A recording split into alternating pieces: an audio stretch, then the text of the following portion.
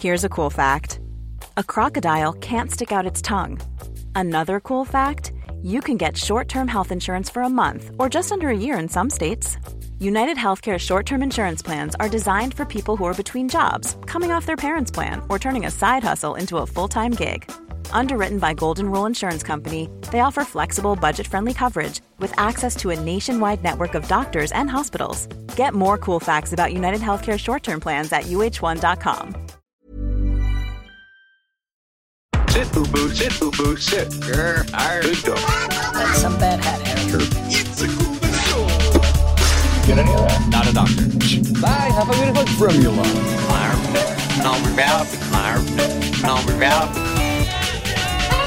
I made this. Good night, everybody. Absolutely. Hello and welcome to Hunting Seasons, the podcast that dares to binge watch, deep dive and break down a season of television each and every episode. I'm Broderick Gordis. And I am Damask Leary. And today we'll be discussing The Falcon and the Winter Soldier Season 1. Damask Leary, how was your move to Western Australia? Oh boy, it's been a time. It has been a time. The actual flying across the country was fine.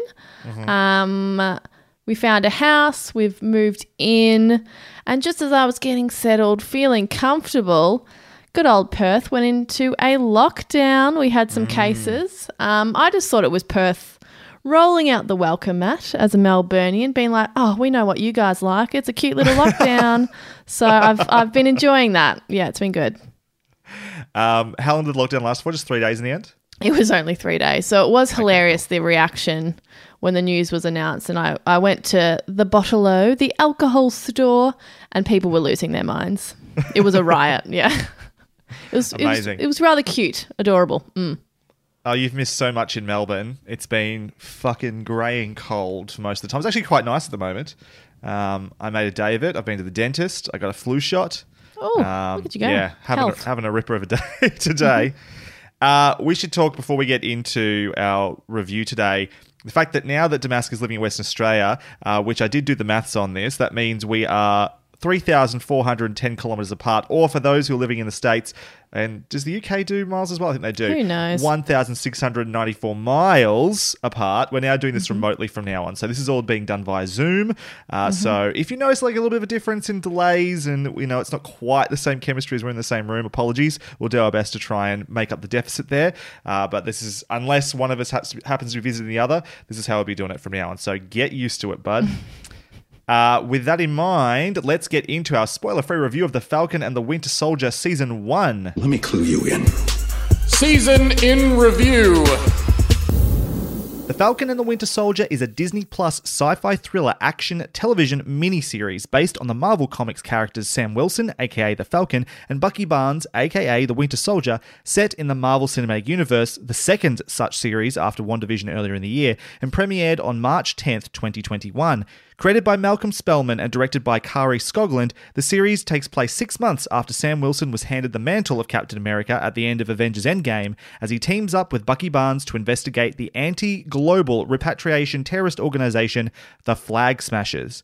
Anthony Mackie and Sebastian Stan reprise their roles as Sam and Bucky from previous MCU films, joined by Wyatt Russell, Erin Kellyman, Danny Ramirez, Adepero Aduye, Daniel Bruhl, Emily Van Camp, and a few other recognizable faces that are best left as surprises. The Falcon and the Winter Soldier consists of 6 episodes, each coming in at around 52 minutes, including an extended credit sequence for each episode, and took us approximately 5 hours and 15 minutes to watch. A 4th Captain America film is currently in development by the Falcon and the Winter Soldier head creative team as a follow-up to the series. So with that in mind, Damask, can you please remind the listeners what your thoughts are on Marvel, the MCU, and specifically the first Disney Plus MCU show, WandaVision? So I'm a big MCU fan.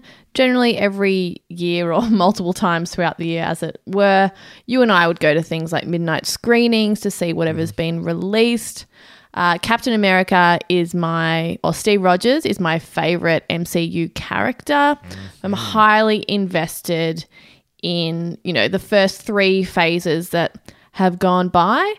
In terms of WandaVision and the stuff that Disney Plus is making, I loved WandaVision. My expectations were high. I was very, very happy with what we got. I've watched it 3 times already, I think. Just absolutely obsessed. So I was really excited with the fact that Marvel was able to transition pretty seamlessly from what they were doing cinematically onto the TV screen. Obviously, we are all ignoring what happened on Netflix. Yes, that doesn't count. I don't think that's even considered canon anymore. No. Similar feelings. Massive fan of the MCU. As you said, go to all the films. First weekend, usually, if not midnight screenings of them, especially the big event ones. In terms of WandaVision, I wasn't quite as hot as you on. I think in the scoring of it, I gave it a 4 out of 5. I think you might have given it a 5 out of 5 from memory. Yeah, because you're a loser. Or at least a 4.5. But a high 4 from me.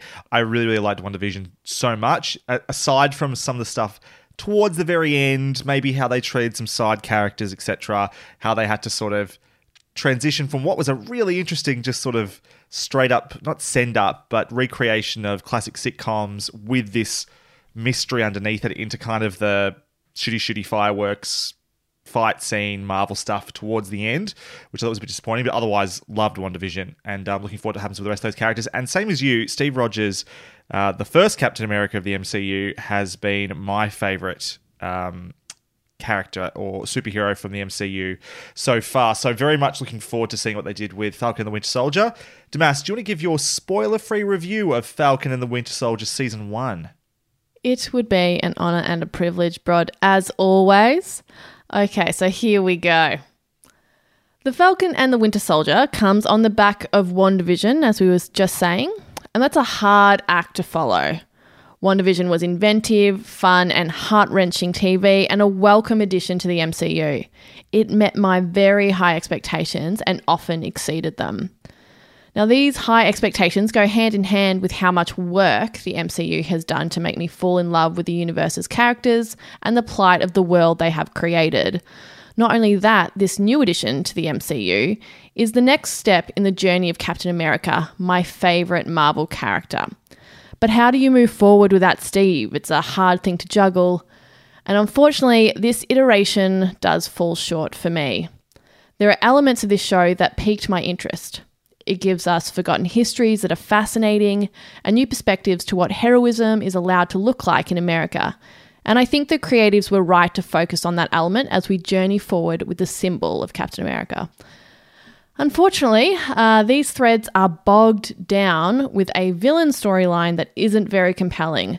While dealing with the global political consequences of the snap, this show forgets to focus such a large issue on people we can identify and empathise with. I understand the plight. Now let me get to know the people behind the movement and not just their political beliefs.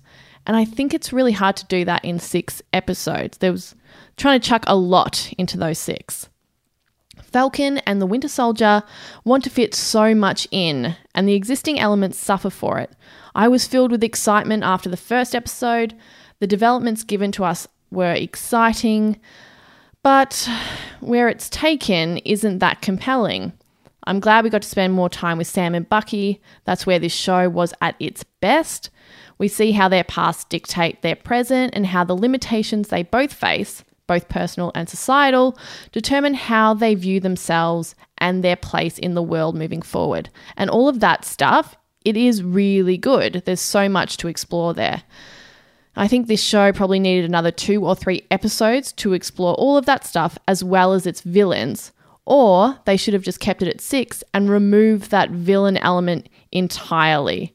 With the amount of work these characters had to do to get to a stage where they can move forward, perhaps a big bad wasn't necessary. I think perhaps I would have liked a more grounded and personal story of heroes after a big fight. Do we always need someone to punch in the face to get to an emotionally resonant end? I don't think we do. WandaVision proved that some of the best storytelling around these characters are in the quieter moments and the consequences that play out from being seen as a weapon to the rest of the world. This season had the weight of moving the pawns forward. I hope that the film and season 2 have a little more time to breathe. I'll watch the next film and I will watch season 2, but that is more out of obligation and loyalty than a genuine excitement for the next chapter. I think I might go back and rewatch WandaVision for the, 4th time, just so I can cleanse my palate and wait out the next few weeks until Loki starts. I wonder if there'll be a season 2 as well. We do know there's going to be a movie to follow up from this. Even if there's not, whatever films or whatever iterations come out, I'm sure I'll check them out. But it's not because I'm like, fuck yeah, we've started at such a great place, can't wait to move forward. It's because I kind of feel like I have to at this point. I think overall my feelings on Falcon and the Winter Soldier are very, very similar to yours. For me, this is the best term I have for it is it's a mixed bag. There are some really high highs and some equally low lows. My feelings on the show was changing rapidly from episode to episode, sometimes from scene to scene, to the point that I may have got whiplash, but thankfully not Mickey Rourke's awful villain from Iron Man 2. It sort of was like the example of the best and the worst habits of the MCU, but amplified over 6 episodes. It was almost like 6 hours worth of content here, I think, in the end. Marvel shines generally with its character work. One of the reasons I think the MCU has been so successful is not just because we've had superheroes doing superhero things, it's because they do the work to make us care about those characters and care about them as individual people beyond just because they're Spider-Man or Captain America or Thor. In fact, if it was just that, I wouldn't care about Captain America, but because they were able to put the work into Steve Rogers in the MCU, he became my favorite, one of the Avengers, basically. And so they did the same thing here. They did it in WandaVision. They made me care more about Wanda and Vision and a bunch of other characters that I was meeting for the first time. And I look forward to seeing where their stories go as we move into Phase 4. And that's true again with what they've done with Sam and Bucky. I think the character work, making me care about those two characters, that was the best stuff in the show by far. And I am invested well enough after this, especially because they did approach this from slightly different angles than I was expecting them to. And I look forward to seeing where they take that potential, hopefully, into future stories with these characters. At the same time, however, Marvel or the MCU has been super hit and miss with its villains. And if I'm counting correctly, there are 4 distinct villains on the table in this show. I think you were talking about one in particular, but I can think of 4 different villainous characters that were all having a part to play in this story. And those and my characters... notes are for pretty much all of them regarding all of them you feel the same way? Cool. I mean, similar. Sure. Yeah. I think these 4 villains, they run the gambit from pretty good.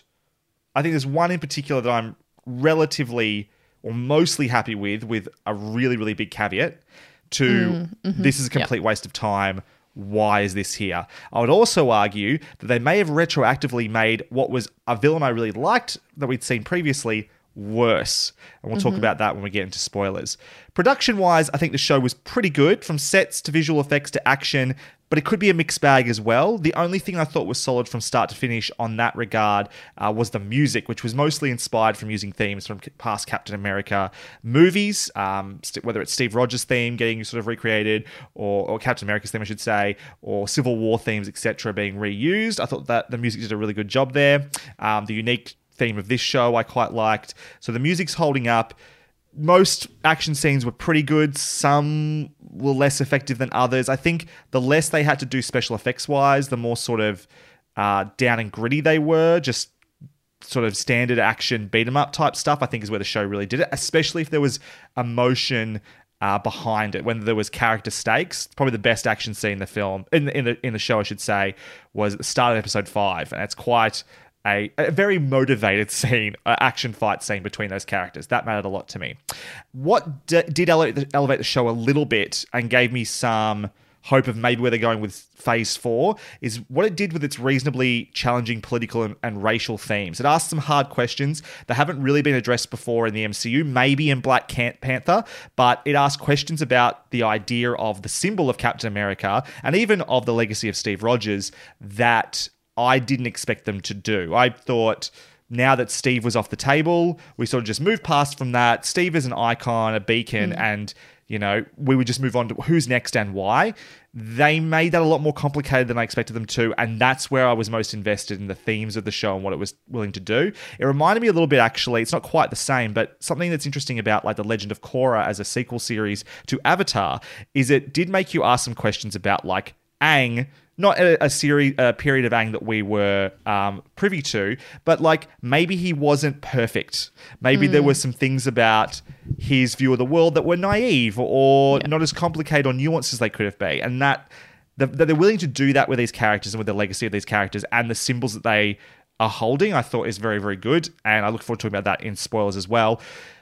I refer back to my thoughts on WandaVision, which I did think was much more successful. But I give Marvel a little bit of room here to sort of make some mistakes. What they're doing, turning their cinematic universe into a TV universe as well, nobody has done before. Marvel is pioneering this, and they're having to figure it out on their own. They can't be copying notes from anybody else here.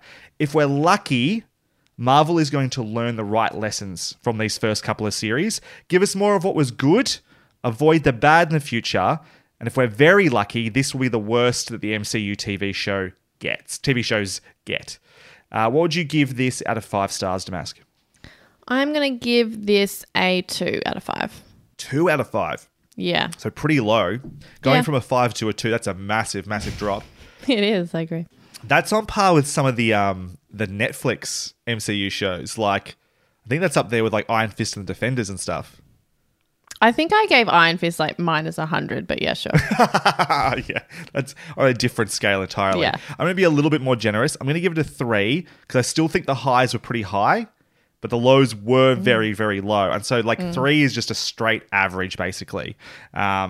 Yeah, I can see dipping down to a 2.5, but I'm going to stick with a 3. I said give them a little bit of forgiveness at this stage. But if they were to repeat some of these mistakes going forward as they learn more about this format, I'm not going to be so forgiving, I don't think. Hey, it's Danny Pellegrino from Everything Iconic. Ready to upgrade your style game without blowing your budget? Check out Quince. They've got all the good stuff, shirts and polos, activewear, and fine leather goods, all at 50 to 80% less than other high-end brands. And the best part? They're all about safe, ethical, and responsible manufacturing. Get that luxury vibe without the luxury price tag. Hit up quince.com/upgrade for free shipping and 365-day returns on your next order. That's quince.com/upgrade. Hiring for your small business? If you're not looking for professionals on LinkedIn, you're looking in the wrong place. That's like looking for your car keys in a fish tank.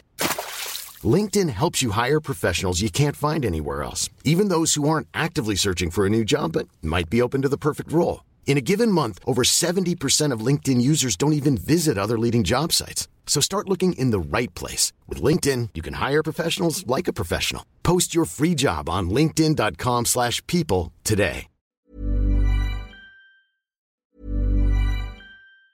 Hey, it's Danny Pellegrino from Everything Iconic.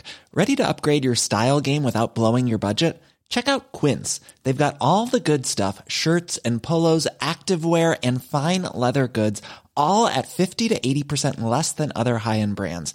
And the best part? They're all about safe, ethical, and responsible manufacturing.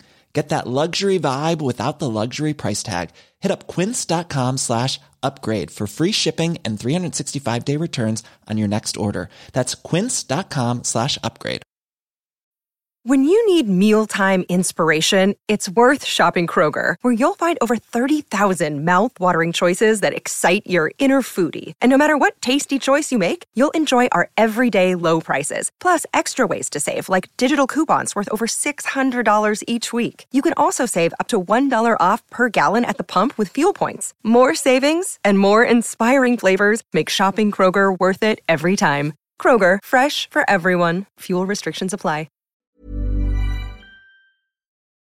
Now, before we dive into spoilers, we'd like to ask everyone who enjoys the show to please review us on Apple Podcasts. Nothing helps the show to grow more than by throwing 5 stars and maybe a couple of nice words our way. And to make this even more enticing, if we reach 25 written reviews on Apple Podcasts, we will finally review Buffy the Vampire Slayer Season 1. That show everyone's talking about. We're always topical, aren't we, Brod? All right, we'd Always. also love you to share Hunting Seasons with friends and family who you think might also enjoy listening. Next week, we'll be back with an episode of Off Topic Hot Topic, hopefully with Paul Mitzi from the Swapcast podcast joining us as well. We're talking about a lot of things there, shows we've been watching, the Oscars ceremony, if anyone checked that out last week, I'm looking forward to talking about that. And then the week after that, we'll be back with our review of The Sopranos Season 5. If you'd like to contribute to our discussion of The Sopranos, if you have any thoughts on the Oscars or anything else you've been watching you'd like us to discuss, TV news, etc., Or, of course, if you have thoughts on Falcon and the Winter Soldier, you can write to us or send us an audio recording that we may include in a future episode to contact@huntingseasonspodcast.com or find us on Twitter @huntingscast. But right now, let's talk spoilers for Falcon and the Winter Soldier Season 1. You're now entering the spoiler zone. Spoiler warning. From here on, we'll be discussing everything that happens in Season 1 of The Falcon and the Winter Soldier. Before listening any further, we recommend watching all of The Falcon and the Winter Soldier up to this point. If you've not yet done so, proceed with caution. There are spoilers ahead. You have been warned. Deep dive. It's cool to know other people think about this stuff too. Where would you like to start, Damask?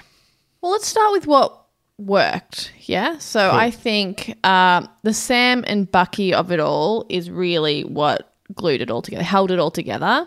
Totally. Yeah, so those moments, I was like, oh, thank God this is what I wanted. So, I mean, they obviously have such great chemistry.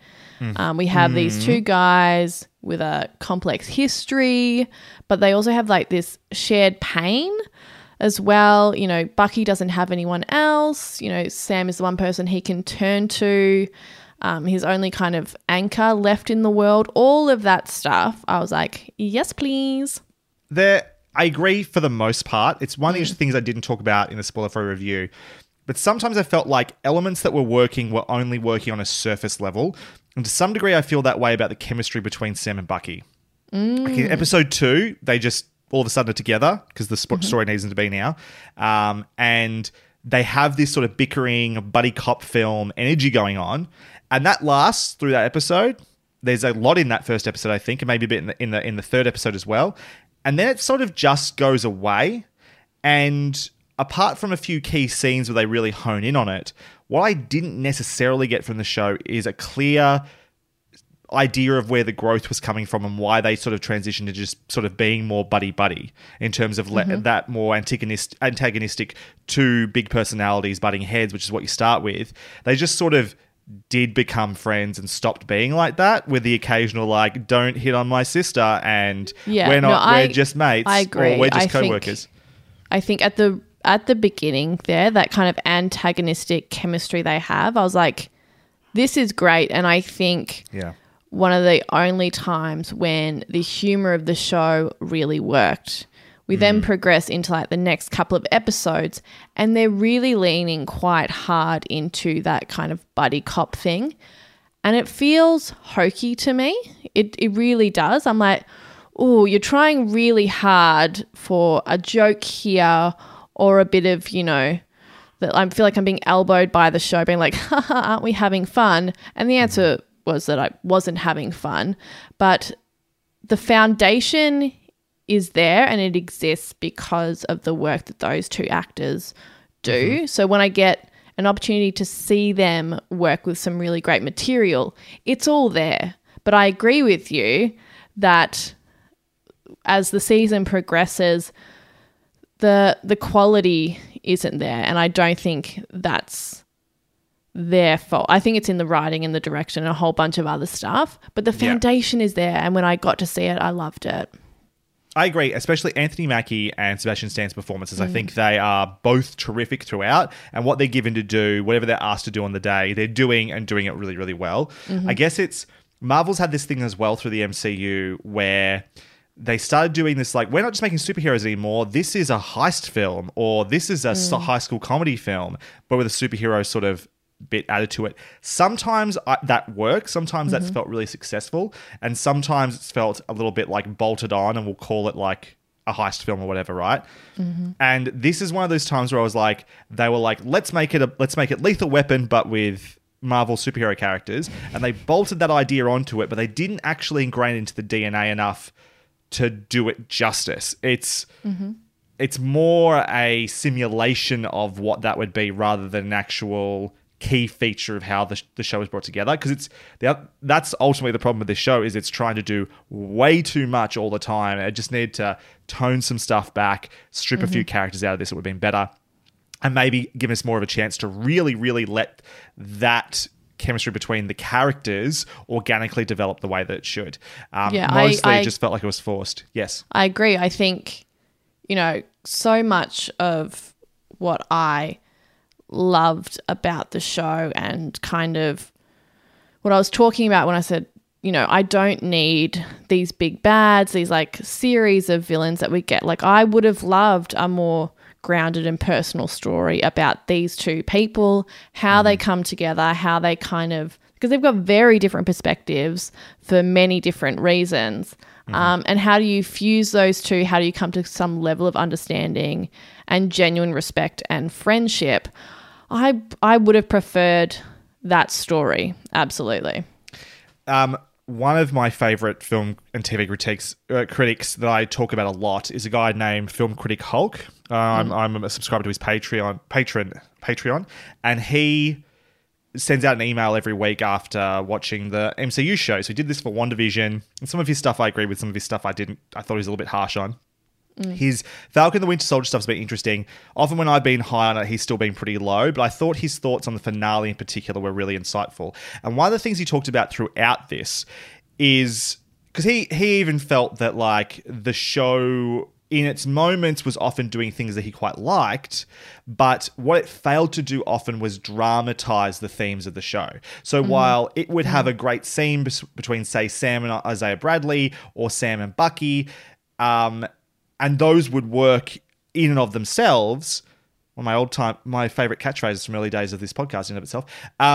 It didn't dramatize it in what the story was doing around it. So there was none of that connective tissue to make a great scene between two characters fit into everything, the events that were happening alongside them that was motivating the story. It just sort of like happened. And I think that's a really big problem that they're going to have to try and fix in future seasons. I did want to talk to you. Let's just talk characters for a second, and let's talk about Sam and what was Sam's story this season? What hit and didn't hit? I would actually like you to explain to me what was Sam's story this season. Great question. So I think all of the elements are there for Sam's story, and I agree with you. The cohesion, though, between those elements and the larger picture, there's a real disconnect a lot of the time. So by the time we get to the end, you're like, what? So I think Sam's story is that he doesn't feel as though either he's ready or appropriate to carry that big mantle, that symbol that is Captain America, while he respects what it is. And so it is his exploration of how a Black man could fit into that space and feel respectful of the history while simultaneously being able to move forward. So I think it's those things coming together so we can head into the future. There's a lot of disconnected tissue to get there. I think there's a lot of distractions, and I think some of the best moments, what could have been the best moments, because it's there but it's not there, as moments with Isaiah. So I think you could have had the Sam Bucky friendship stuff happening, different ideas of what Steve may have wanted. Then that is paralleled by Isaiah and the history and how heroism has been, or the history of their heroism has been denied to Black people and erased. All of that stuff. There's sprinklings of that, but fuck, I wish they had pulled it off a little better. Yeah, that's it. It's like I look at it on paper. I look at the idea of what they wanted to do to get Sam to be Captain America, and the elements I think are really good. Sam giving up the shield I think worked, although it wasn't fully explained at the beginning of the season why. That's something that comes out as we go along, and that's fine. Had no problem with that. The biggest problem I felt, though, was then in a lot of ways Sam kind of became a passenger in other events that were going on. Everything was dictated by what was happening with the Flag Smashers. Everything was dictated by like some weird decisions that it wasn't necessarily Sam was making. Like Bucky is the one who breaks Zemo out to go and try and track down the Flag Smashers or where the super soldier serum is or where it's coming from, etc. And Sam just kind of follows along. Sometimes I wondered even why he was following along, because he seemed to not be on board with the methods that were being used. And then we'd have a side scene where we get to talk to Isaiah Bradley, and that would work in its moment. I like the idea of Sam, not just because he's going to be the first recognized or known Black Captain America. Obviously, there's been another one, Isaiah Bradley, that was sort of denied history even knowing about that. But that he is going to be a Captain America without superpowers. He doesn't have super strength as well. That's a fascinating part of this character.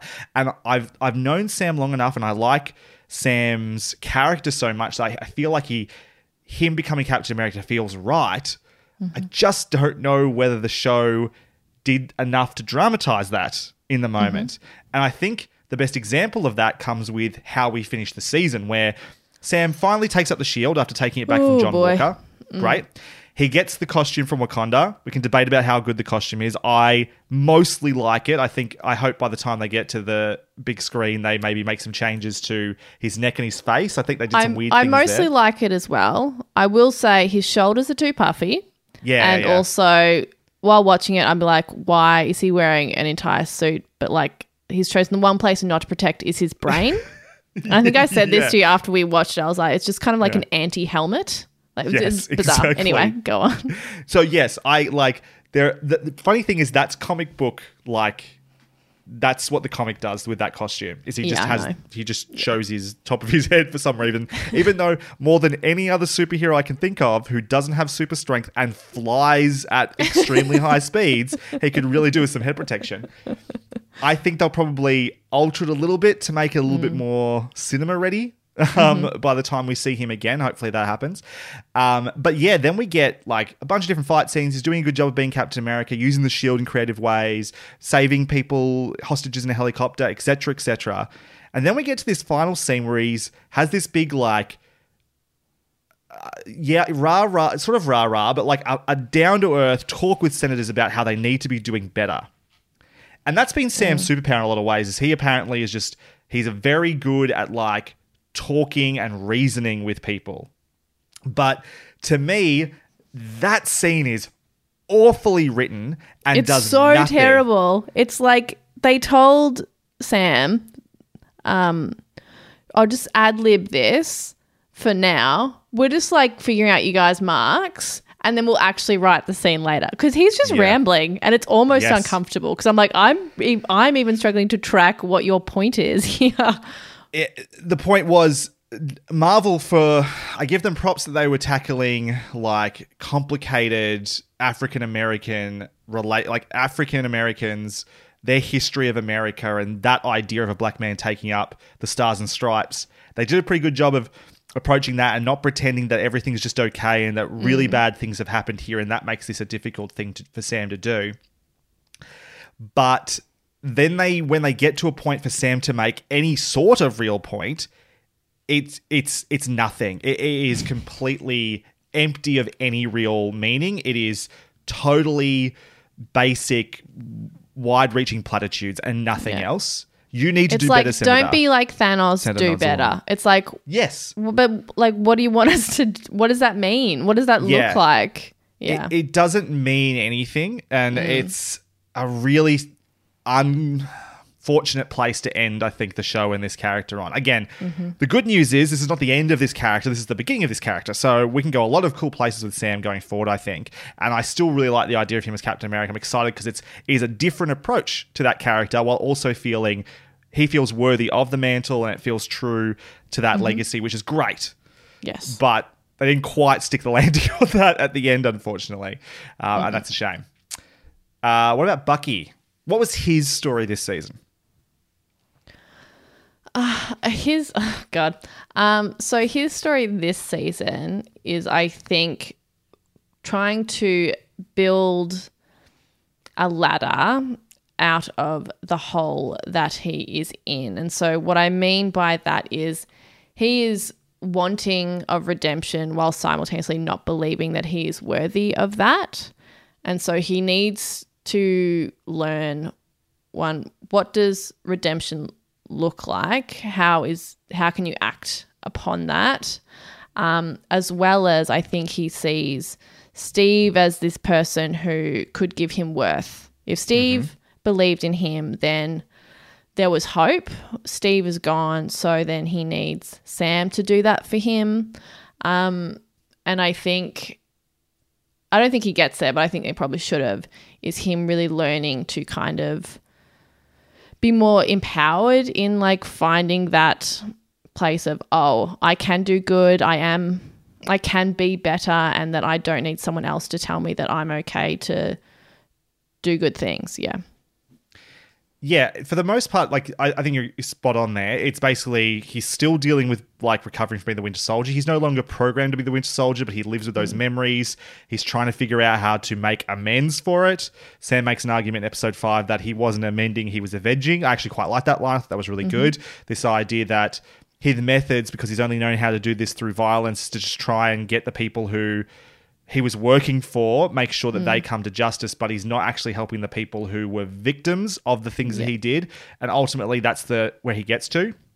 How well, again, that was dramatized inside the story, because most of the time it really felt more like he was still making some pretty terrible choices that didn't really feel like avenging or amending. Like, breaking out Zemo still makes no sense to me whatsoever, and that he thought that was okay. And then letting Zemo, we'll get to Zemo in a bit, but some things they let Zemo get away with, they still just keep him around. Just really, really strange choices for our heroes here.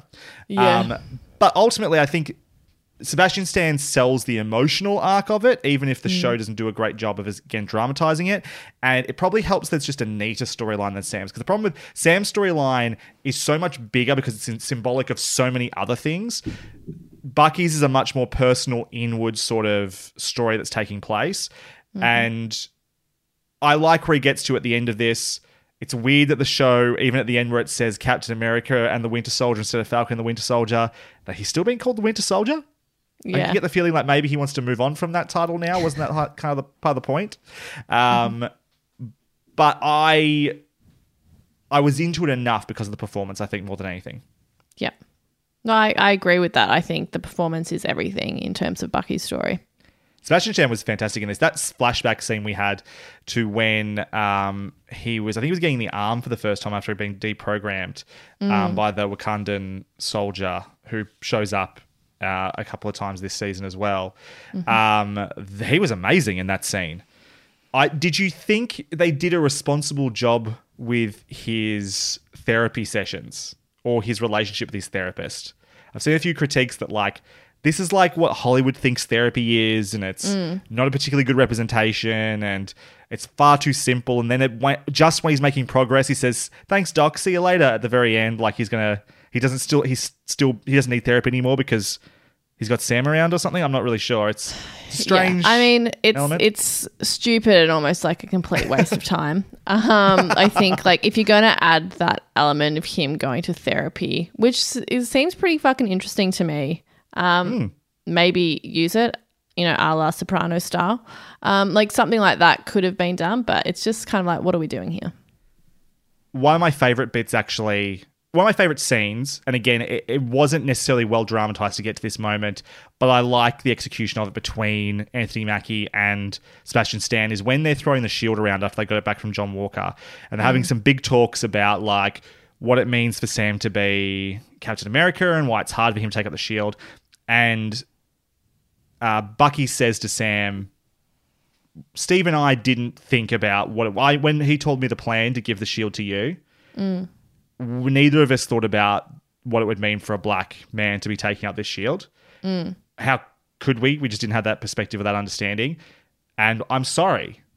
And I thought that was one of the best sequences in the entire show in terms of having a really frank conversation about privilege and knowledge and lived experiences, and being able to just say, I didn't know and I should have known and I'm sorry. Yeah. And I wish there was a bit more of a focus on that in the show to some degree, because it was like, this is some great stuff that I agree. It's and cool the just MCU can touch on this. In that scene, even though they're talking about kind of like bigger stuff, while I was watching it, I felt like I was actually watching two men who were friends having like a really emotionally intelligent conversation. I was like, this is fucking great. Give me more of this, please. Yeah. Moving on from that, let's start talking about the villains.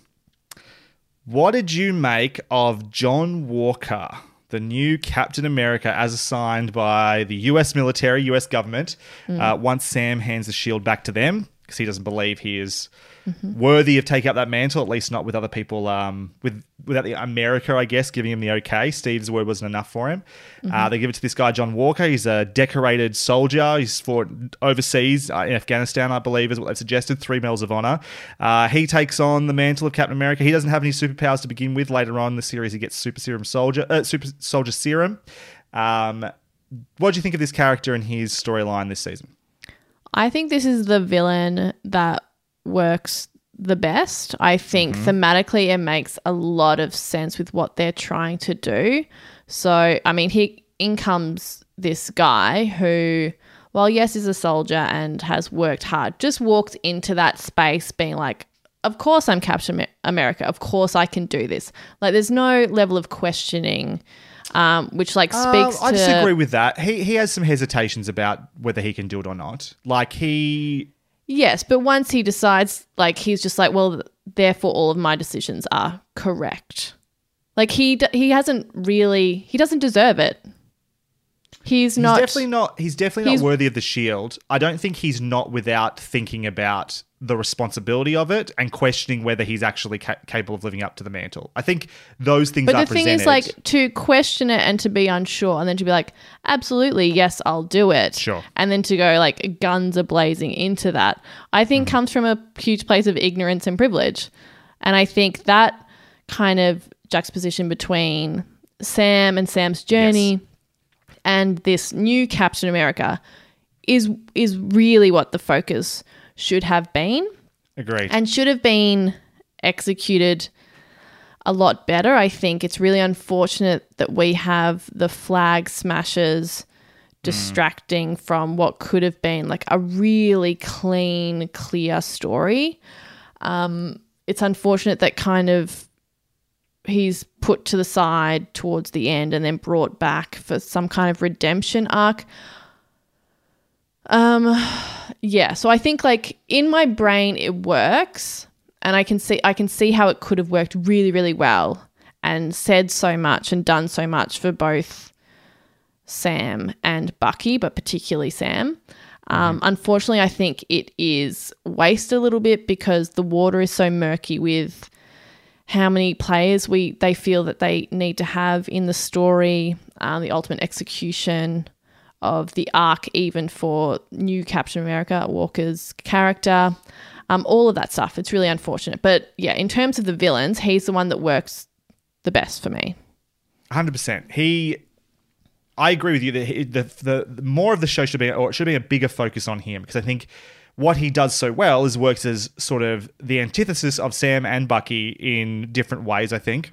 And if we're having a discussion about what it means to be Captain America, well, then this is a perfect example. An amazing soldier, apparently. This guy is so well regarded for his ability as a soldier. Theoretically, that's what Captain America is. That's what Steve Rogers was. But why that's not enough? Why what really made Steve Rogers special was what made him a great man, not a great soldier.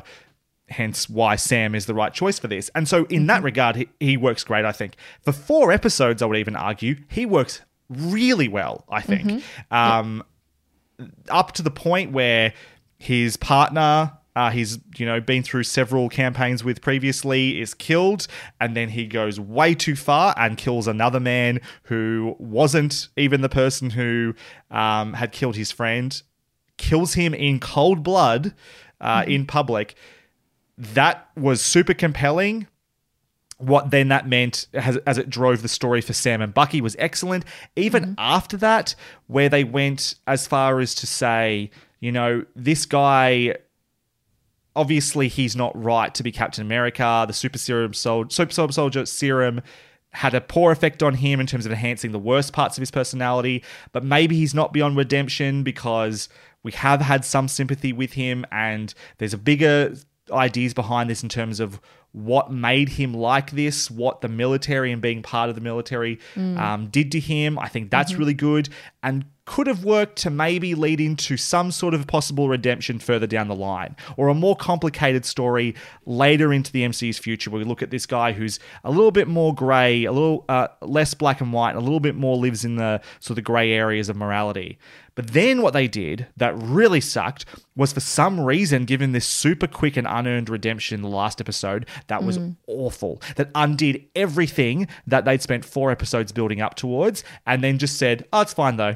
You're cool. Bucky will be cool with you now. You'll make jokes about quoting Lincoln and stuff like this, and have him understand that what's happening at the end, where he gets the black US agent suit from Julia Louis-Dreyfus, is not meant to be a good thing for him long term. If you understand the comics, you know that, but it's not done with that sort of with the right sort of feeling of like dread, or that this is going to end badly for him. It's actually kind of has him celebrating in a weird way that I think it felt to me like the show wanted me to root for him and be happy for him in this moment. Very confused by what they did in the finale. I wish once he had the shield taken away from him, he just disappeared into the background. He had that one scene where Madam Hydra, or potentially Madam Hydra, gives him the card and says, "We'll be in touch, bud," or gives him the suit even, and then that's it. And we just wait until whatever that means later on. Yeah, I really didn't need the scene with him trying to save people. I quite liked the scene where Miss Hydra, what are we calling her? Madam Hydra, I believe. She's got Val. It's like Val. like 5-part name. I don't know the character's name. So Val gives him the suit. I quite like that because it makes me go, fuck. But yeah, that is murky after seeing him save people. I like the idea of like this guy getting angry at the army for taking away his authority when he wants that authority. So Val comes in and gives it to him. He's like, "I'll follow orders as long as you make me feel like the good guy. I'll do whatever," which is like pretty opposite to who Steve was. You know, as soon as he found out who he was working for, or intentions didn't align with his own personal morals, he was out. Whereas this guy is just like, give me a suit, give me some power, make me feel righteous, self-righteous in what I'm doing. I won't really look too closely at what I'm actually doing. So I would have, you're absolutely right. Like that last action sequence where he gets to save people, it muddies the waters a little bit, which is really unfortunate. Then we move on to Zemo, who's the returning villain from Captain America Civil War, who for me was one of the best villains the MCU had at that point, because he didn't have superpowers. He was just sort of a mastermind of controlling things behind the scenes. How well that was really planned out in Civil War, you can debate, but let's just, for the sake of agreeing that it had the desired effect, and he got Avengers fighting each other, Cap and Iron Man in particular fighting each other, his plan worked, and that was pretty compelling as a villain, to know that he could be that manipulative. He comes back into this show, and I know this is from the comics that he's Baron Zemo, but all of a sudden this guy's got a bunch of money and a butler and like private jets and things like this, and we're like, this wasn't really addressed in the movie where he was introduced. This feels like a retcon to begin with. Yeah. The fact that they broke him out at all just does not make sense to me. It's like, we've got to do this. There's only one guy that can help us find, and like, again, desired effect, I guess that was true. But the idea that you would break out this guy that killed multiple people, that I don't understand how I'm meant to reconcile that idea, that Sam and Bucky would allow that to happen, or would actively participate in breaking him out of prison, a guy who absolutely deserves to be there. I can't do it. I mean, yeah, the Zemo thing didn't work for me because one, like a lot of, the Flag Smasher and the Sharon Carter stuff, which we'll get to later, I felt like it was distracting me from the show that I actually wanted to watch. And so those moments where they go off with Zemo and, I don't know, have their adventures that I was honestly barely paying attention to because I found it very boring. But it really reeked to me of, all right, people must really love this guy from the comics, And so you'll really enjoy watching him dance in a club. And I was like, what the fuck am I watching? Because I don't have that. And so just as someone who doesn't read the comics and is just purely MCU, I was like, I'm not sure what I am meant to be getting out of this unless I understand the wink and I don't get the wink. Or why this would be fun. I think that was their way of trying to make us like him enough to accept that Bucky and Sam would have him along, right? That he can have a little bit of a joke. I felt it was like them going, we know you guys love Zemo. Here you go. Here's Zemo doing a dance. Isn't that fun? Definitely that's part of it. And they were trying to change his character because I also think a big part of why he's in this show at all is to position him for something in the future. They wanted him not in Munich or wherever it was that they got him from at the start of in episode 3. They wanted him in the raft. So let's take him out of there, have him participate in this story for a bit so that he can be put in the raft, which is where we actually need him placed for future stuff. That's the biggest problem I'm seeing here is like you couldn't character motivate it and you could plot motivate it slightly. Like you found the tiniest little way of foothold of going, this guy could be helpful, but you did not do the work to make me believe that our heroes, A, should be, or B, would break this guy out, allow him to get away with what he gets away with. Because he gets away with a lot. He indiscriminately kills people in cold blood. The best example of that being in end of episode 3 when he kills the guy who made the super soldier serum, which I understand that's exactly what Zemo would do. But if we are to get really pissed off and be on Bucky and Sam's side when John Walker kills a person in cold blood, we have to have Sam and Bucky reacting to that scenario when Zemo does it exactly the same. Yeah. It's like, yes, he stopped more of the serum being made. That's a good thing, I suppose. But he still shot an unarmed man, or a man that, that didn't need to die, basically. A man that did not have superpowers and was not going to beat Sam and Bucky. Yeah. And the fact that they just let him show up in a car and then take off and escape multiple times and all this sort of shit fucking makes no sense to me whatsoever. It felt really cartoonish, yeah. The mask was the nod that I didn't get. There's a bit where they break him out. He goes to his car. He pulls out a mask. It's an iconic look from the comics. He puts it on for one scene for a bit of action. He never puts it on again. We never discuss why it's there. We never discuss anything about what that means. It's just done for the sake of I did recognize the mask, and I was like, oh, okay. But I didn't care, obviously. It just felt so... It felt weird to me. Weird. Simply because with who I knew him to be, like this kind of fanatical but stoic man who had lost his family in these really tragic circumstances. And now he's like this funny villain. Like it just... I was like, what is happening? And I was confused, and it felt like weird kind of off-brand. It felt off-brand to me. The only thing I appreciate about Zemo was that while they tried to change his character and how he felt from a personality point of view, I do appreciate that he is consistent in what he wants. His desire is there to be no superhero people because he sees that as a huge problem in the world, that people can just be indiscriminately more powerful than other people and force their will on the world. And so when he's doing things like killing that scientist who's creating the serum, or like smashing the serum what's in front of him and not taking it for himself, which I think a worse story would have found a way to make him justify doing it for himself because it's for the good of the world or whatever.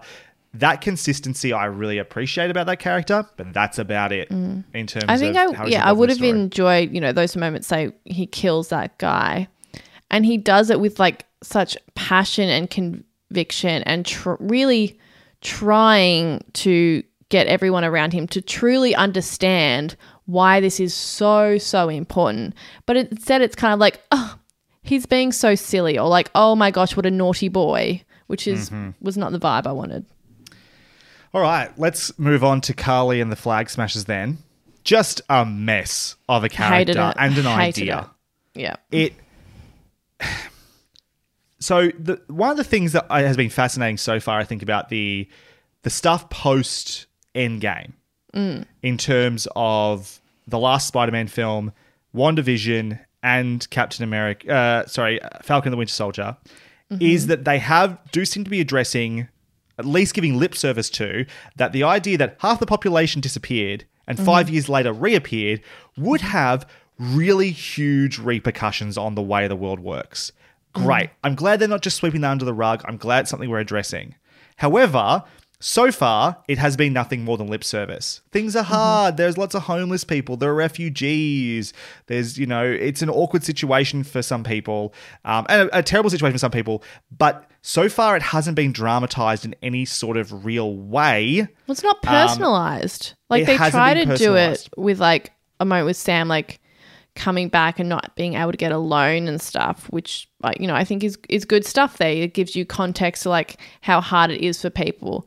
But then to introduce this group of revolutionaries / terrorists, depending on your perspective, to not really understand who any of them are is such a waste of my fucking time. I'm like, yeah, that would be terrible.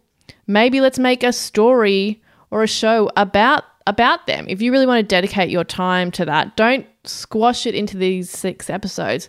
Make a show about a group of super soldiers who are trying to fight for all of these refugees that have been created by all these people coming back. They're the underdogs. They are the heroes who are seen as villains. Like, that's a really interesting story. What they give us is boring. It's always just a line is the problem, or a conversation between two people just while they're hanging out. Like, where is a scene where we're in one of those refugee camps or something like that? People are being denied basic human rights and humanity, and Carly shows up and her group of a handful of other super soldiers, and they see shit go down and they get involved, and people are better off and thankful for it. And maybe their methods are extreme, and maybe some people raise their eyebrows, even some of the people they're saving raise their eyebrows and go, I appreciate what you did, but you didn't need to do it this way or whatever. You can still have it be complicated, but dramatize in a way where I can see any of the actual effects or any of the thing they're really fighting for beyond just, it's been really tough. We should do something about this. Even I still don't really understand what their goal really was, what their plan was. They were super soldiers. They wanted to make more of them because the fight was bigger than they thought. And somehow put together this like secret society using an app that when they need to, they can seem to activate people in society, but it's never understood how or why or any of that sort of stuff. It's just not fleshed out beyond the bare minimum. And it's the opposite of drama. It is so bad. And then Carly herself as a character, I just don't know what the show wanted me to do with her specifically. Where they were trying to make her sympathetic, sometimes it felt like that. Were they trying to make her scary? Sometimes it felt like that. Were they trying to make her complicated? Maybe, but she came across as none of those things. She just came across as a mess. There was nothing compelling about her ultimately, except the things I was being told about her or that were being said. Her actions, there was nothing consistent to make me go, oh, I understand who this person is. There was just nothing. Yeah, no, I agree with absolutely everything you said, and I felt that every time we were forced to be in a scene with her and her people, and like a panning shot of like sad children in rags, like it's not enough. Like, I need to know who these people are. She can be a complicated hero, she can be a complicated villain, whatever, but I don't want it wasn't complicated, it just felt confused. Yes.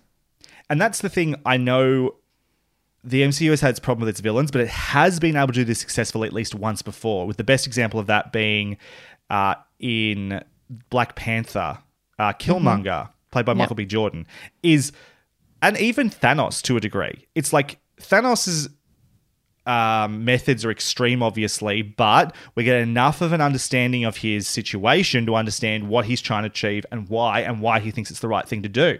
And also the thing that makes Thanos compelling, I think, is that he's actually good at what he does. That helps a lot as well. I believe that he has been able to achieve what he's been able to achieve. Same with Killmonger in Black Panther. The best thing about him as a villain is that ultimately he was right. It's just his methods were wrong. And that's what made him a fantastic villain, and that's what made Black Panther one of the best MCU films out there. Ultimately, with Carly and the Flag Smashers, they just didn't need to be in here. Just remove them wholesale. Have it be like Hydra is trying to come back from the grave, or even like Hydra impersonators, people who are just feeling disempowered or are trying to take advantage of the situation and are doing bad things. So they've got bad guys to chase, and that way you can incorporate the Walker versus the Bucky and Sam stuff. But we just did not need Carly. It didn't add anything to the show. No, we didn't need a figurehead for that plot. I agree. No. Like, you could have like people like the Flag Smashers, which are pretty much just people who agree with Thanos or benefited from the what Thanos envisioned. So you'd have like a cult that just follows Thanos or whatever and like agrees That's such to a that. good idea. And they're just kind of like people that exist and you're fighting them. Like, that's fine. That's such a good idea. Like, to have someone come in and say, yeah, I understand that you were away for 5 years and you didn't want this to happen, but while he was gone, when you were gone, what happened here actually did start to have good repercussions. And we're worse off now because of it. And while you might not agree with those methods, maybe this was better. And like, that'd be cool. That would be actually way more interesting. A Thanos cult would have been really, really, really cool. I wish they'd done that now. That's a great idea. But yeah, what they did with Carly just didn't need to be there. Only one villain worse, though. There is one worse than Carly. Oh, give it to me. Yep. Fuck did they do with Sharon Carter? Oh my God. What is this? How annoying. Like, and it's not just like the execution is so bad. I think it's, episode 3 that we were actually watching together. When they go to, I think it's called Manipur. Mandripur? Wherever it is, yeah. Madripoor, yeah. Madripoor. Just like the worst episode is so, like, that was the episode I'm like, oh, cool, they're making a CW superhero show. Like, it felt so cheap. Sharon is not an interesting character. I see that they're trying to make her interesting. It has not worked. It just felt like another waste of my time. Don't care about her. Certainly not this iteration of her that has turned evil since all that's happened in the world. This person, what's the Power Broker or whatever? Power Broker. I'll be honest, didn't really follow it, didn't really care. Because every time it was brought up, I was like, skip. Well, I didn't actually skip it, but I wanted to. Mentally, I was not there. Well, every time I'm having a discussion with people about this show, it's like I mentioned Sharon Carter or the Power Broker, and people go, oh yeah, that part. It was so inconsequential and also so clearly going to be Sharon Carter. Like, there's got this mystery about who the Power Broker is, but the Power Broker is really not having any real influence on the plot. And so you're going, well, it's going to be someone we know, I guess, who was also in Mandripur, and I guess it's Sharon Carter. And then it's Sharon Carter, and they're meant to go, oh my God, she's a Power Broker. And I'm like, yeah. And but like, who gives a shit about the Power Broker? What does that mean, though? What does it mean? Again, it was like the Zemo thing. They've done this to get to a point where they needed Sharon Carter to be bad and back with inside the US government / SHIELD or whatever she's doing now to move events on in the future. But it did not belong as being a part of this show at all. Agreed. It just did not belong here. Yeah. And like, it just makes me go, whatever they're setting it up for is going to be shit. Like, if this is how you start it, like, I really doubt that you could make something interesting out of it. Like, particularly if it's made by the same people, I'm just like, no, thank you. Well, that's where, so what we understand, and we'll talk about this when we get to our sort of predictions, hopes and concerns, etc., is that the same creative team behind Falcon and the Winter Soldier is going to be doing Captain America 4, which obviously is going to follow Sam and most likely Bucky. The thing is, when it's focused on those two characters and John Walker, I would argue, the show works relatively well. So my hope is that means if it's a more focused story, like a movie, then that will work. To me, all the stuff, maybe the Carly stuff might have been their fault, but I feel like Zemo and Sharon in particular was like, that's the MCU forcing itself on this show, forcing its way into this plot and saying you have to include these characters to set up other stuff in the future, and the show not having the room for it, nor the creative team actually putting any time or investment into it because they don't care about that. That's not the story, Yeah. right? They're just bolt-on parts that need to be there to set up other stuff. So that's the bit that gives me hope that future stories with those, where they can actually focus on Zemo and Sharon Carter in a proper way, and they aren't just late additions, might be good. And also why I have high hopes, or some hopes at least, that Captain America 4 is going to be better ultimately than this show was. Any last words? Final thoughts. That's why you always leave a note. I don't think either of us really have side notes. Funny thing about how we watched this show, I watched it every episode as it came out on Friday night like I did WandaVision. But what I didn't have was a real inclination to rewatch it. Because when I did WandaVision, I went back through and I watched it a second time or a third time sometimes and started taking notes. Didn't feel compelled to do that with this show, and I don't think it was complex enough to really do it. So I don't have any side quotes or anything like that. The only question I really had for you before we get into least favorite and favorite episode, how do you feel about the inclusion of the Wakandans into this story? I mean, it plot-wise, it makes sense because of Zemo. And I like the relationship between Bucky and the Wakandans because I forgot about that. Sure. That they would have a relationship. I don't know. It's part of the Zemo thing, so I just don't really care. But I want more of the Wakandans, perhaps just not here.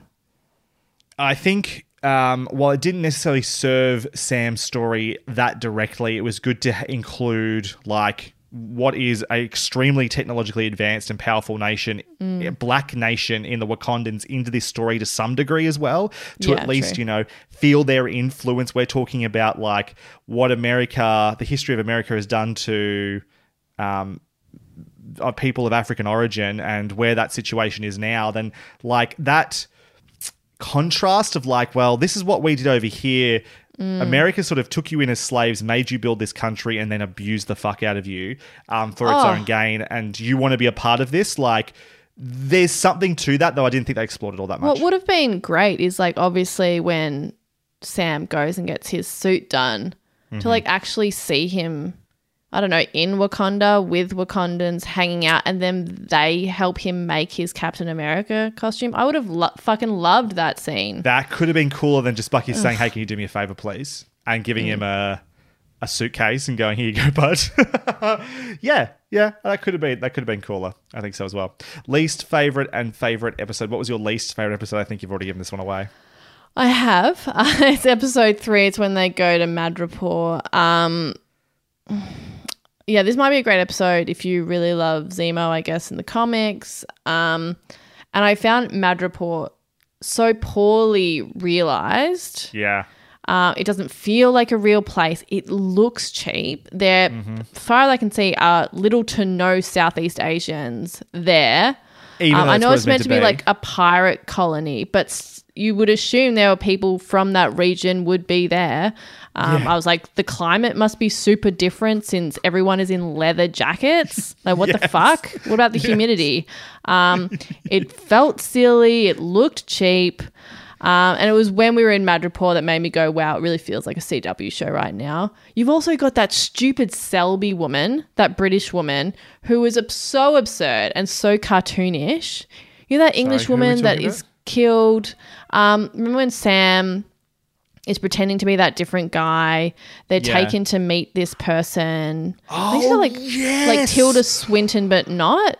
Remember her? Yes. Like, how bad was that scene? Like, you blocked it out, I assume, from trauma, and that's fine. No, I'm just remembering watching it with you on the couch now, and I was just like, what the fuck is this performance? This is just like terrible casting or directing or something's going really wrong in this scene. Yeah. Everyone felt really incompetent. Like, Sam was terrible on that phone call. It felt really hokey for bad jokes. Like, it felt like cheap comedy. And everything fell flat. I fucking hated this episode. And it was after this episode that made me go, oh no, we're in real trouble for this show. I 100% agree. Yeah, I had forgotten about that character, but that's because it was extremely forgettable and awful. Just from the beginning though, it's like breaking Zemo out. What the hell is going on here? Madripoor's terrible. Sharon Carter's terrible. The episode's called The Power Broker. Power Broker is arguably the worst part of this show. it just adds up for me. It felt like, as you said, a CW show or an ABC Marvel show or a Netflix show. Like, it was bad. What was your favourite episode, Damask? I'm probably going to go with episode 2. So we get lots of Bucky and Sam together. And like I said previously, I think at that point the chemistry was good and what they were given was good to develop. Hopefully at that point I was hoping we would go to some really interesting places. We also see them trying to kind of handling the absence of Steve, and they don't have any of his support or guidance. I found the scene in therapy and stuff all good. We also get to meet Isaiah, which is obviously horrific, but it's such an important element to Sam's hesitation in being the symbol of American heroism, because there's history there, but for those that don't have perhaps the context, this is a really great and kind of harrowing way to give you context as to why a black man or a black person would absolutely be hesitant. I thought it was really good. Good setup. I think it's important to recognise as well, we haven't really gone in deep into that, what they were really discussing, aside from like the overarching thing here. I don't think we're the right people to really talk about that. There are lots of people who are talking about sort of what Isaiah Bradley's story means to them, or what it's sort of saying about America and its relationship with black Americans. I don't think we're the right people to talk about that. So, but I agree with you that was probably the most important and fascinating part of this show. I think the real heart of the show comes from that. For me, it's actually why episode 5, Truth, is my favourite episode. We start with the excellent confrontation, probably the best fight scene in the show, between Sam and Bucky and John Walker, where they have to take the shield from him. It was brutal. It was extremely well motivated on both sides. Love that. And then the rest of the episode is basically Sam trying to figure out whether he's going to take the shield up or not. And that involves conversations with Bucky, conversations with the sire, conversations with his sister, and like getting to a point where he's like, okay, this is going to piss people off, but I'm going to do it, and this is why. And I think it almost like if they just stopped the show there, it would have been like, cool, great work, everyone, let's go home. But they had all this flag smasher bullshit they had to fix to deal with in the last episode, unfortunately. So we got one more. Predictions, hopes, and concerns.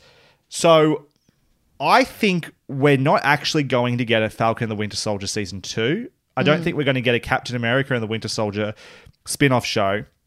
I think the next stage for this general like military side of the MCU on TV is going to be Armor Wars, which is the Don Cheadle Disney Plus show we're getting. It was a War Machine, and Secret War, I think it is, or Secret Invasion, sorry, which is the one with Nick Fury and Ben Mendelsohn's Skrull character we know is going to be in it. I think that's where we're likely to see the continuation of some of this stuff. So really, the next step for Sam and Bucky is likely going to be the movies, or at least first, which is Captain America 4.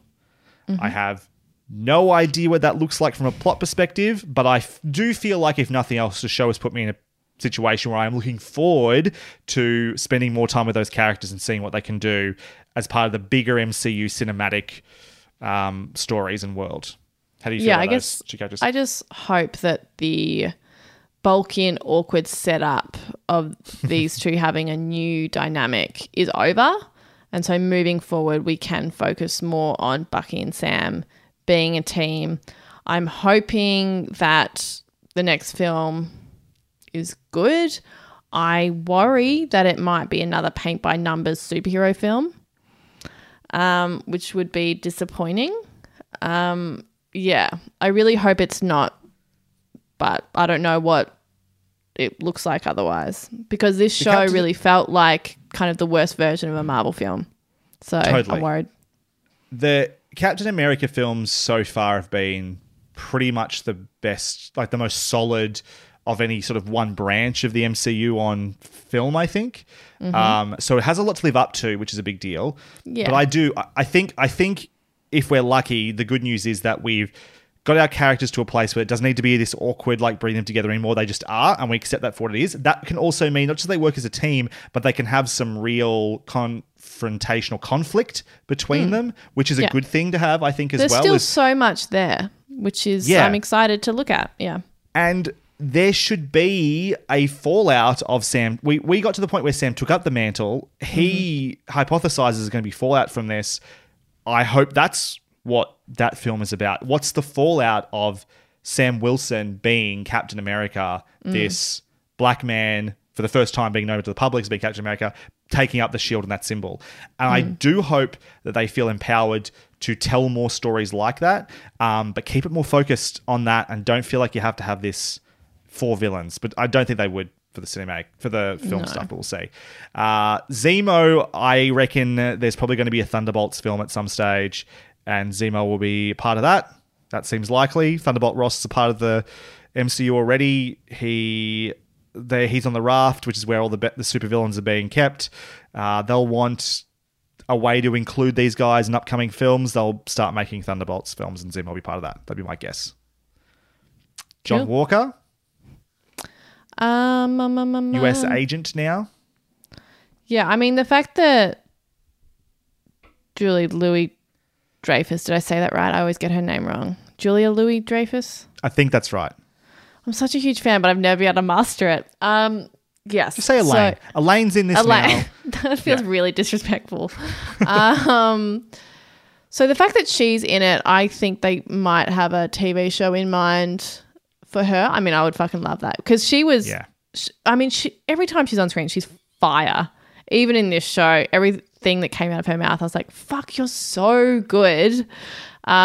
So I would love perhaps like an anti-Nick Fury TV show. Why not? Interested in that. That's kind of like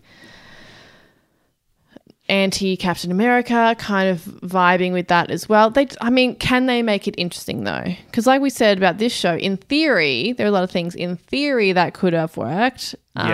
Just like this anti-Nick Fury show in theory sounds cool in my mind, but who the fuck knows what it's going to look like or what's going to come to fruition.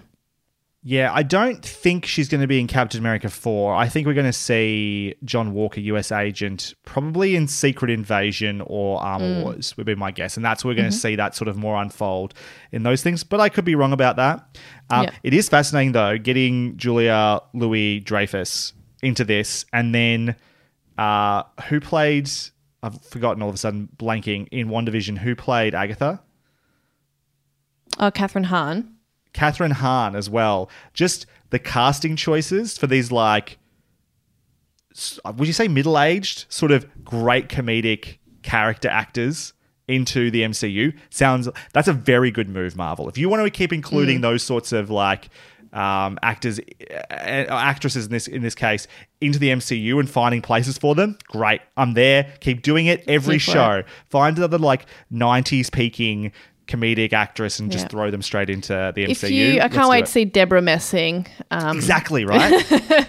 But if they also want to include them together, maybe a little bit of kissing, whatever you want, Marvel. But if it's Madam just Hydra a bunch of, and like, Agatha, middle-aged, like, villainesses making out. Yes. Sure, I'm into it. Let's do it.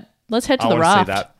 Sharon Carter. I'm also guessing Secret Invasion or Armor Wars, maybe Captain America 4, because she has been in the previous Captain America films, or at least 2 of them. That gives her a better chance of showing up there. Okay, really out there theory, because Sharon Carter makes no fucking sense in this show. What if she's a Skrull? What if Sharon Carter isn't Sharon Carter? Because the one other time that I can think of in the MCU where characters weren't behaving quite like themselves and frustrated me, the end of the movie revealed they were Skrulls the whole time. I'm talking about Nick Fury and... what's her name? Start with M? Maria Hill, thank you. Yeah. Maria Hill in Spider-Man Homecoming? No, Far From Home. At the end of the film, we find out they were Skrulls the whole time. Spoilers, now, that was not a nefarious Secret Invasion type scenario. They were just filling in for those characters who were off doing other things. Nick Fury's in space somewhere with the Skrulls. But if Secret Invasion is still potentially going to be about Skrulls invading the Earth, which was what the comic books was about, and they were taking over recognizable characters and it's revealed over time that they've been like that for quite a while. Sharon Carter, who's now sort of embedded herself in the military inside the US government and we don't know who she's working for. She's got some secret person. That would do so much work in making this better. I fucking hope that's true. It sounds legit. It sounds legit. I mean, I really fucking hope you're right on this one, because that would make me feel so much better. Just help so much. Yes. It would again stand out as being an obvious thing. Like if we get to a point where it's like Secret Invasion, there are some secret Skrulls out there. Sharon Carter is at the top of my list, but it would help a lot to help me swallow why they did what they did and the fact that she just doesn't make any sense to me in this show. Yeah. Finally, before we wrap up, now that we've gotten through 2 MCU Disney Plus TV shows, how are you feeling about the upcoming Loki series? Well, I think I've mentioned earlier that I was never really psyched for Falcon and Winter Soldier. Like, it just didn't look like my jam. However, I was really excited for WandaVision, and after seeing a few trailers for Loki, really excited for that. Because it looks a bit weird, timey-wimey kind of stuff, multiverse stuff. It has piqued my interest, and because I loved WandaVision so much, my expectations are still quite high for Loki. Everything that's come out that I've seen has made me go, fuck yeah, that is a show I want to watch. Whereas all the trailers for Falcon and Winter Soldier never really got me there. So far, marketing has usually been in line with my expectations. Yeah. I think it's promising. Yeah. I'm still very excited for Loki. I think ever since the reveal trailer, I've been like, this looks really weird and different and fun and cool. And the second trailer only enhanced that for me. I was even more into it. I think the pairing of Tom Hiddleston and Owen Wilson seems to be working a treat. I think what's different also about Loki compared to WandaVision and Falcon and the Winter Soldier is that those two shows had the task of trying to make us care about characters that up until now we haven't really cared about. Loki doesn't have that problem. Loki has been a fan favorite for an extremely long time through all three Thor films that have come before this, and also he was the main villain in Avengers. He is totally already in that top tier list. Giving him just more opportunity to be appreciated and admired, putting him in this fish out of water scenario they seem to be doing, everything about screams perfection to me. And one of the interesting things about this as well, I don't think we're getting a second season of WandaVision, Falcon and the Winter Soldier. They've already talked about Loki potentially having multiple seasons. And that probably means that it's not going to be all about just getting us to some other place in the movies or in a different TV show that hasn't even been announced or whatever. It's going to be a more self-contained story that they can continue to build on in their own time that's kind of semi-detached from the main continuity as opposed to what WandaVision and Falcon and Winter Soldier were doing. That could be a recipe for success. I'm really, really, really looking forward to talking about that and watching that soon. I think that's it. Thank you very much for listening to this episode of Hunting Seasons. You can find more of what we do via our website, huntingseasonspodcast.com. Our logo comes from Sean Kirkpatrick, aka at Shawnee Boy Draws. Our theme song and bumpers are from Lucas Heil of Birthday Loyalty Club. Find links to their work in our show notes. You can also find myself, Broderick Gordis, on Twitter at bgordis, BGORDES, Damask. You can find me on Twitter at Maskymoo, MASKYMOO. Next episode, we'll be back with an off-topic, hot topic episode. Hopefully Paul Mitzi of the Swapcast podcast will be joining us as well. And the week after that, we'll be back with our review of The Sopranos Season 5. In the meantime, thank you again for listening. We'll see you next time. Bye for now. Bye. Good night, everybody. Absolutely.